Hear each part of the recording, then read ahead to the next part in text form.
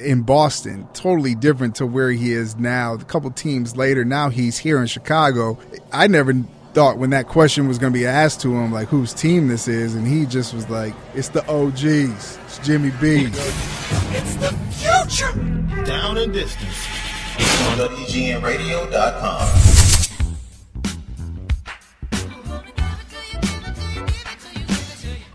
We're back, Down and Distance, right here, WGNradio.com, WGN Radio in affiliation with The Arena. Coming soon.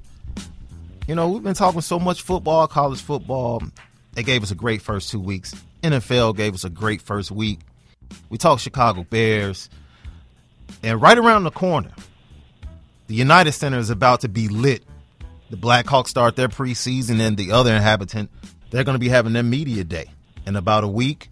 And I'm very interested in seeing one or two things. There are some myths about this Bulls team that I want to get into and talk about. And then also, I want to come to understand the NBA as this season starts, because all of this started from four guys that are NBA players standing up at the ESPYs, making a statement. And we've seen the snowball as it goes downhill pick up steam and get even bigger with Colin Kaepernick and the rest of the NFL players that have chosen to make a stance the way they've done so. So I want to bring on Brian Crawford. You can follow him right now on Twitter at Mr. Craw 4D. He writes for everybody. Hoop Magazine, Slam Magazine. Everybody. Covers the Chicago Bulls. BC, welcome into Down the Distance. What's going on, man? So let's get right into this, man. Next week, the Bulls Media Day is coming up. What's the one thing that you want to get, or the one player you really want to talk to from that Media Day? That's a good question. I would probably really want to talk to Rondo. You know, if he talks, we know he kind of has like not even a love-hate relationship. He just don't like the media at all. But, I mean, I would like to talk to him just to kind of figure out, you know, his perception of the team. You know, the point guard is always the coach on the floor. And, you know, we know the coach on the sidelines, he doesn't have the same mentality as a lot of his players on the floor, Rondo in particular. So, you know, I would like to talk to him about, you know, how he plans on directing traffic, how he plans on running the team, you know, how he even plans on listening to Hoiberg, because, you know, the last, 3 coaches he had, he's pretty much driven them crazy. So, you know, that dynamic is always in play. But at the same time, you know, this is a point guard who is definitely capable of making plays for others in terms of, you know, getting assists, and I think he led the league in assists last year. You know, he's also capable at his size of rebounding. And, you know, even though he had the ACL injury, he's still a pretty good defender too. And he has quick hands in terms of being able to get in the passing lanes and get steals. So as far as his value on the court, we already know what he can bring. But, you know, offensively, I would like to kind of, you know, talk to him and kind of pick his brain about how he plans on running the show and, you know, running Fred Hoiberg's offense to get guys like Jimmy Butler and Dwayne Wade, you know, in rhythm so they can score. We have two young leaders as the face of the franchise and as your head coach. Hoiberg, Jimmy Butler. Now, some people might say the non-combative tendencies of Fred Hoiberg kind of plays into a better relationship with one Rajon Rondo. But we've seen Rajon Rondo get into it with Paul Pierce, who was the face of that Celtics franchise, but he was a veteran. So it kind of was held together a little bit better. And then you had Doc's presence on the bench.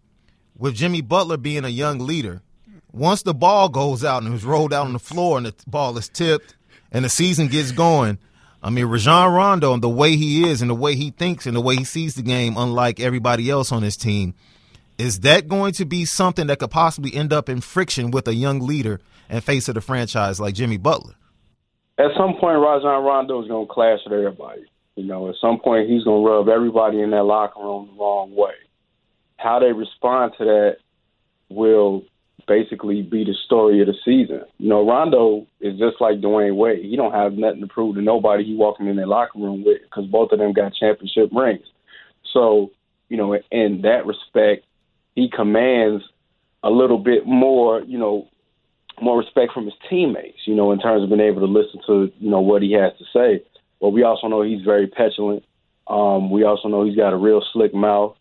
You said he got into it with Doc. He got into it with Paul Pierce. He got into it with KG. Him and Ray Allen can't stand each other. That's just Rajon Rondo. So you already know how his mentality and his personality is coming in if you're those other guys in that locker room. So you need to kind of prepare yourself mentally for what's coming, because it's definitely going to come. It's not a matter of if but when, and how they respond to that. How they respond to his outbursts and his petulance will tell a lot about that team as a whole. Fellas, man, it's only in the NBA that somebody can be that big of a jerk in NBA circles, but still be respected for what he can do and the value he has on the court. Yeah, but you know what? You kind of knew. You kind of already knew this, though. BC, it's funny to me that he sounds like the basketball version of Jay Cutler, man. No, he sounds more. No, he sounds more like B. Marsh.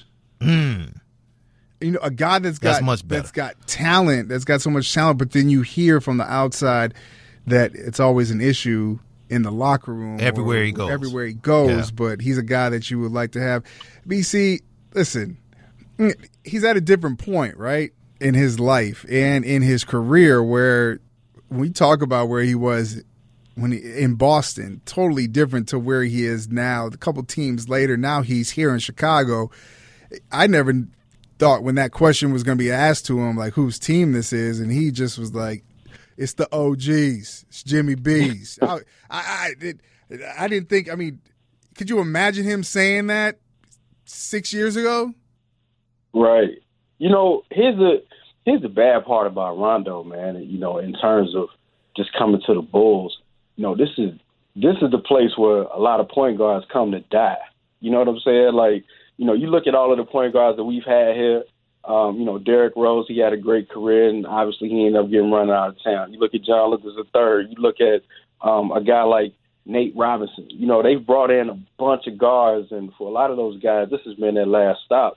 That could definitely be the case for Rondo, simply because, you hear the narratives about how the league is changing, and every team wants a guard that can shoot the outside shot. And, coming out of Sacramento, nobody really wanted Rajon Rondo, except the Bulls. I think he may have had one or two other interviews last summer, but, so this might be the last run for him. So, and looking at it that way, he's definitely going to have to be on his best behavior, if he wants to get another job, because regardless of the fact that what he brings to the court and how smart he is and how good of a point guard he is, he has those limitations offensively that make him, kind of almost an undesirable kind of player in the NBA.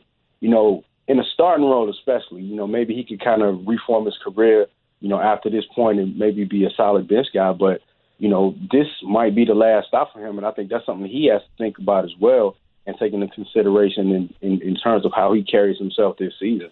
One of the myths, and I guess you can probably get more information on this from the players at Media Day, but I'm really mindful of this word concerning this team, and that's spacing. Is that going to be a problem? Will this team be able to space the floor? I definitely think this team will be able to get to the free throw line. I definitely think they would defend better than last year's team. But as far as the offensive production and efficiency, how is that going to play out with these three players that basically all need the ball at some point? I mean, the Bulls haven't done anything to bring in shooters that will actually space the floor. So, that being a reality, I don't think anybody should go into this season expecting that, Jimmy Butler is probably going to shoot a high percentage from three consistently. We definitely know Rondo is not going to do it. Dwayne Wade just doesn't. He's a mid-range player strictly. And you got Doug McDermott and Mirotic. So if Fred Hoiberg wants to have an offense where the three is a primary focus, they haven't built this team in that way. They definitely will get to the free throw line. Dwayne Wade is a master at that. And, with him operating in the mid-range, that means that's going to have to put Jimmy Butler on the other side of the floor a lot of times. So the floor balance probably won't be there. You might see a lot of imbalance on the floor, actually.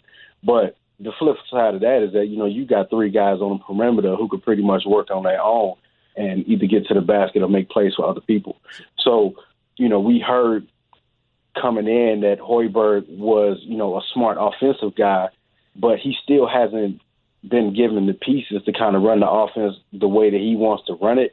So we'll be able to see how creative he is playing with guys who, whose game does not revolve around the perimeter shot, whose game revolves around getting to the basket, being aggressive, and how he could, incorporate those three into what he's trying to do and still try to, get shots from McDermott on the perimeter and Nico on the perimeter. You got Bobby Portis who can step out and hit one every now and then, but, shooting from beyond the arc isn't what this team is going to do a whole lot of next season. And if they do, they won't be very good at it. They'll probably be at the bottom of the league there. BC, man, I want to see this. I got to see how this all works out. You know what? Looking from it might, from a business standpoint, this might be some mad genius. I don't want to say this because of the people that are in the front office, but you look at the construction of this team, right? Jimmy Butler, his max deal, very, very good max deal and very tradable moving forward, right? Get you, yes. Based upon, max deals that are going out now. Mirotic, I believe, and Tony Snell will be restricted free agents next year, right? Next summer. And you basically have Rondo and Wade on one-year deals because of the options. So even after this season, if it doesn't go right, this whole thing can still be blown up. I get and you. Moves can be made. So I'm just more thinking on the court, man. It just makes that's what makes the dynamic of what's been put together.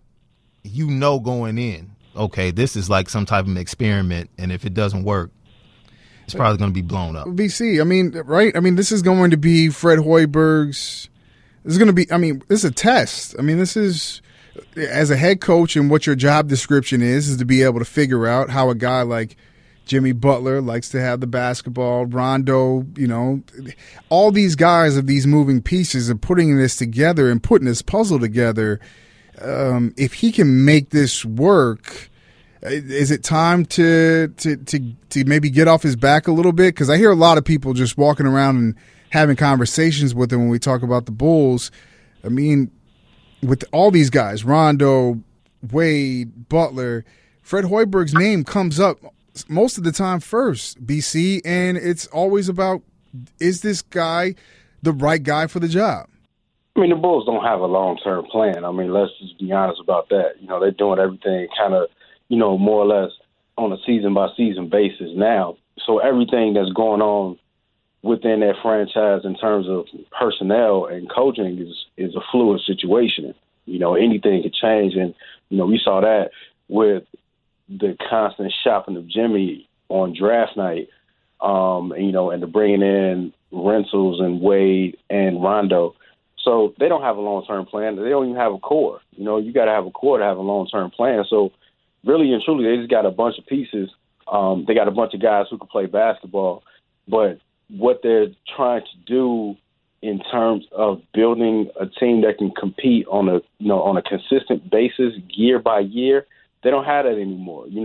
They don't have those guys that they can build around. They don't have those young pieces that have enough talent that could, carry a team or, win a game. So, in terms of the genius part of it, they did assemble a roster that's going to keep people interested in watching this team, in terms of having Dwayne Wade and Rajon Rondo and Jimmy Butler all on the court at the same time. So in that respect, it was very smart because, they still going to sell tickets. They still going to be on TV a lot. They still going to draw a lot of interest, just from people trying to figure out what these Bulls are going to do. So in that aspect, yeah, it was smart. But long term, I have no idea what they're doing. I don't think they do either. Send the duffel bags to Adam Silver. That's what they need to do for the next lottery. That's what they need to do. Get that duffel bag game up the par. Gucci, them Gucci bags. Yes, bro. sir. But I don't know if this is if this is one of those lottery type teams. I think they could probably maybe beat us anywhere from 6 through 8. In the playoffs, I think they can definitely make the postseason as long as nobody gets hurt for too long. But in terms of, they're not going to be able to build around the draft. They certainly don't have any real assets that they can trade. So, man, it's anybody's guess of what happens from here. Like I said, we just have to take this on a season-by-season basis until we see them assemble 2 or 3 guys that we know that are young enough to build around that can carry the team going forward. Down a Distance, Brian Crawford, Slam Magazine, following Mr. Crawford D on Twitter. Now that I think about it, as we get ready to segue into our next topic, we talked to BC right before he came on, and he said he was kind of low key. And based upon what's been going on and knowing my brother, it's probably a good thing that he's low key right now from what I've seen on Twitter and everything that's been going on surrounding Colin Kaepernick. And we talked about LeBron James, Chris Paul, Carmelo Anthony, and Dwayne Wade, what they did at the beginning of the ESPYs and what they started as far as the avalanche of support and protests going on in all types of different ways. Some people might forget a guy by the name of Mahmoud Abdul-Rauf, who, because of his faith, and it was connected to Islam and his Muslim faith, a lot of people had disparaging things to say about him when he protested against the national anthem and in the NBA. And I feel like that situation, definitely, if you knew and watched him when he was at Chris Jackson at LSU and even when he was with the Denver Nuggets, you knew he had game. And somehow, some way, I believe it kind of blackballed him out of the league and out of professional basketball. So moving forward, as things have evolved in society and as a society, we've evolved supposedly. How do you see this season playing out in the NBA? Do you think you will continue to see all types of protests by NBA players? And who takes the lead? I don't know, man. For me, this is more or less like a two-edged sword. We saw LeBron, we saw D-Wade, we saw Chris Paul stand up and make that speech at the ESPYs, and then 2 or 3 days later, nobody cared. We saw last season or guys, or the season before, guys coming out wearing the I Can't Breathe T-shirts. It was half about a week. Nobody cared after that. The difference between a basketball player and a guy, in the NFL and Colin Kaepernick stepping up is obviously we still see the length of the conversation going. This is going on almost a month now with Colin Kaepernick that we still talking about this. And, every week, you see somebody else come up with a new opinion about what Colin Kaepernick is saying. And the reason why that conversation is still going is because, when you look at the NBA is, it's a very niche league, in terms of, who likes basketball, who likes these players. Whereas football is more or less, America's game, and, just to put in a racial aspect of it, black people watch basketball. A lot of white people, like and enjoy football. And so that's why this Colin Kaepernick conversation has carried on, because of the demographic fan base of the NFL and the audience, of the NFL compared to the NBA. And a much younger demographic in the NBA as well. Most definitely. Yeah. And the NBA is also a more progressive, and inclusive league, whereas the NFL is kind of like baseball. Football is what it is. It's got its own set of, unwritten rules, and, people feel a certain way about it. Whereas, and it doesn't change a lot. Whereas basketball is always tweaking this and that, and actually, setting a standard for professional sports that we don't see other leagues do. So that's why, you mentioned that younger. That's why the NBA appeals to younger fans of a lot of different races and backgrounds because of that. So, in terms of what will happen this season, it really depends on what's going on out in the street. You know what I'm saying? Do you get the sense that Adam Silver, because they are progressive as a league and have had the back of players and their stances the majority of the time, I think that you can point at Mahmoud Abdul-Rauf and have your own personal opinions about whether or not he was blackballed out the league because of his stance years ago in the 90s when the league might have not been as open, but the league seems to evolve with society even more than baseball and then football, as you said before. So is Adam Silver and his consultants and his executives sitting there in the offices in New York saying, okay, we know something's going to happen. How are we going to respond to this? Because you saw the harsh stance they took with Carolina and Charlotte as far as, hosting the All-Star game and snatching that away from them based upon what happened there with the legislation. And looking at this and looking at the NFL and how the NFL has kind of just been hands off and say, you know what, we don't have a rule against it. So it's really nothing for us to say. is Adam Silver really thinking about this and saying, man, this is how we're going to approach this? Or are they just standing back saying, let's see what happens, and then we'll go from there? No, I think Adam Silver and the NBA, I think they understand, who their base is. I think they understand who their audience is. And so if you notice, like the things that the NBA has done, they've taken hard stances on things that other leagues haven't even, won't even blink at. You still got a team in the NFL called the Redskins, and they've been trying to get that changed forever. You still got a team in Cleveland in Major League Baseball called the Indians, and people also find that to be offensive. And, Major League Baseball hasn't lifted a finger to change anything about that either. Even for that matter, you had the Carolina Panthers that were right there, and Jerry Richardson didn't stand up and stick up for diversity and all the things that were being done wrong by the legislation in Carolina. Right. So the NBA actually, if you think about it, the NBA is to the point where they can actually position themselves better socially by taking a stance, a hard stance on these issues and sticking with it.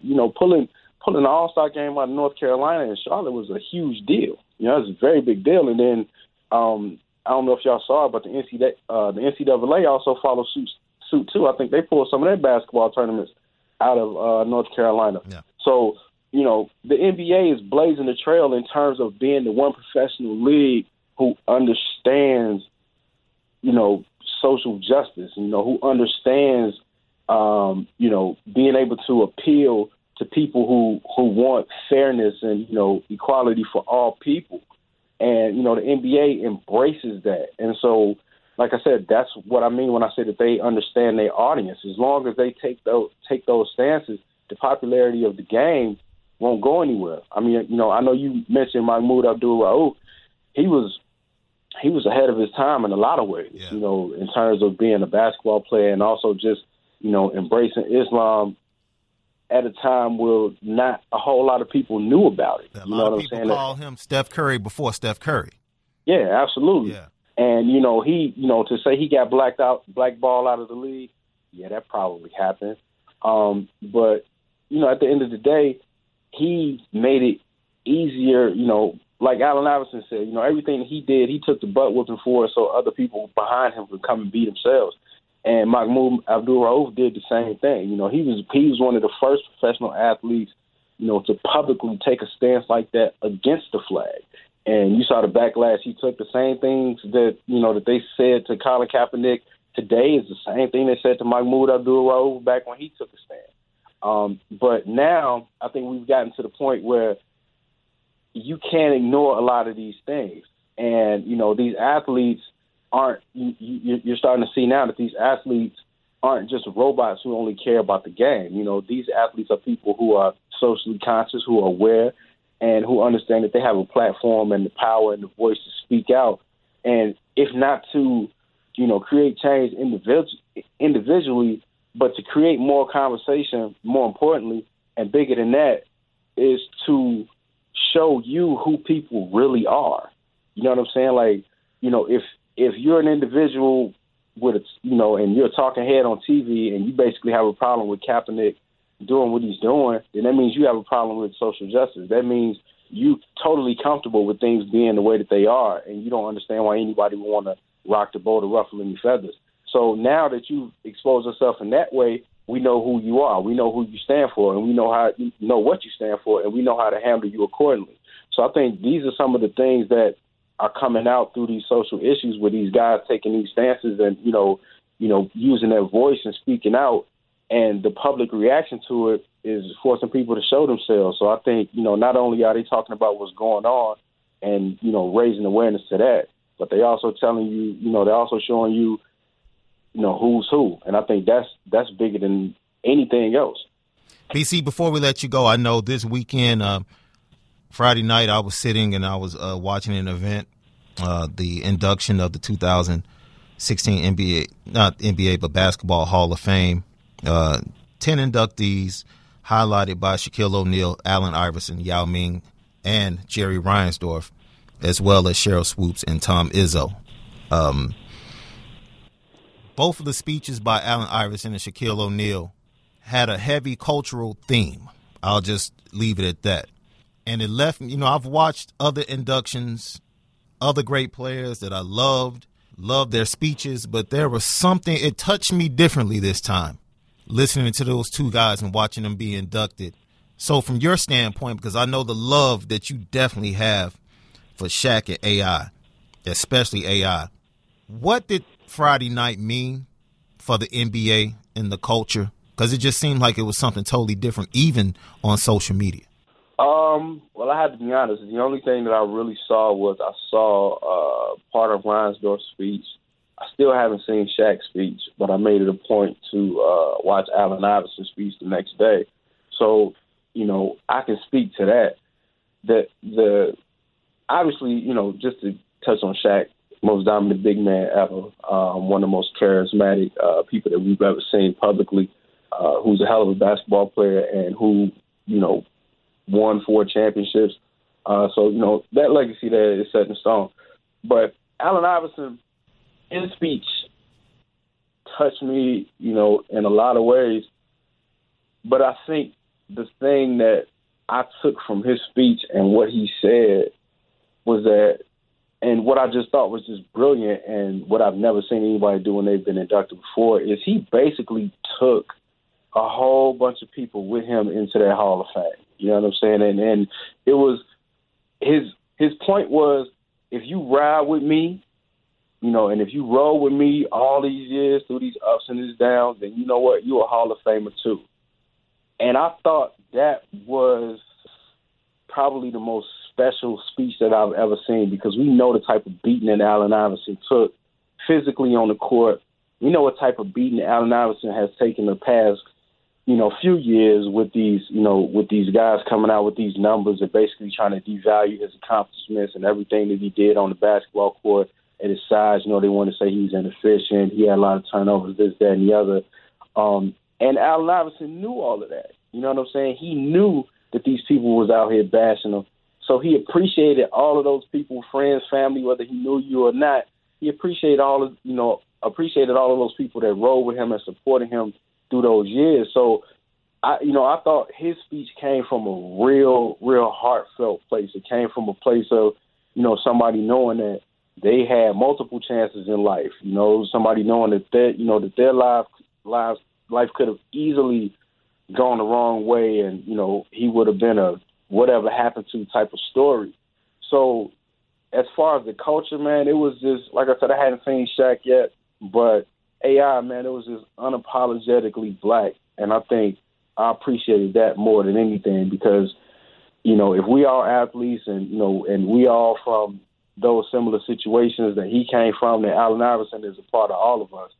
And that, to me, probably was the most special thing about that, is he's just a regular average-sized dude who made it to the top of the basketball world and is probably behind Michael Jordan, and this could even be debated too, he might be the biggest influential presence, not just in the NBA, but in the game of basketball, period. And I don't think anybody else can say that. Ryan Crawford, Slam Magazine, Hoop Magazine, NBA writer, and covers the Chicago Bulls. Follow him right now at Mr. Crawford D on Twitter. Thanks for joining us today on Down and Distance. We'll talk to you during the season, my friend. Yes, sir. All right. All right.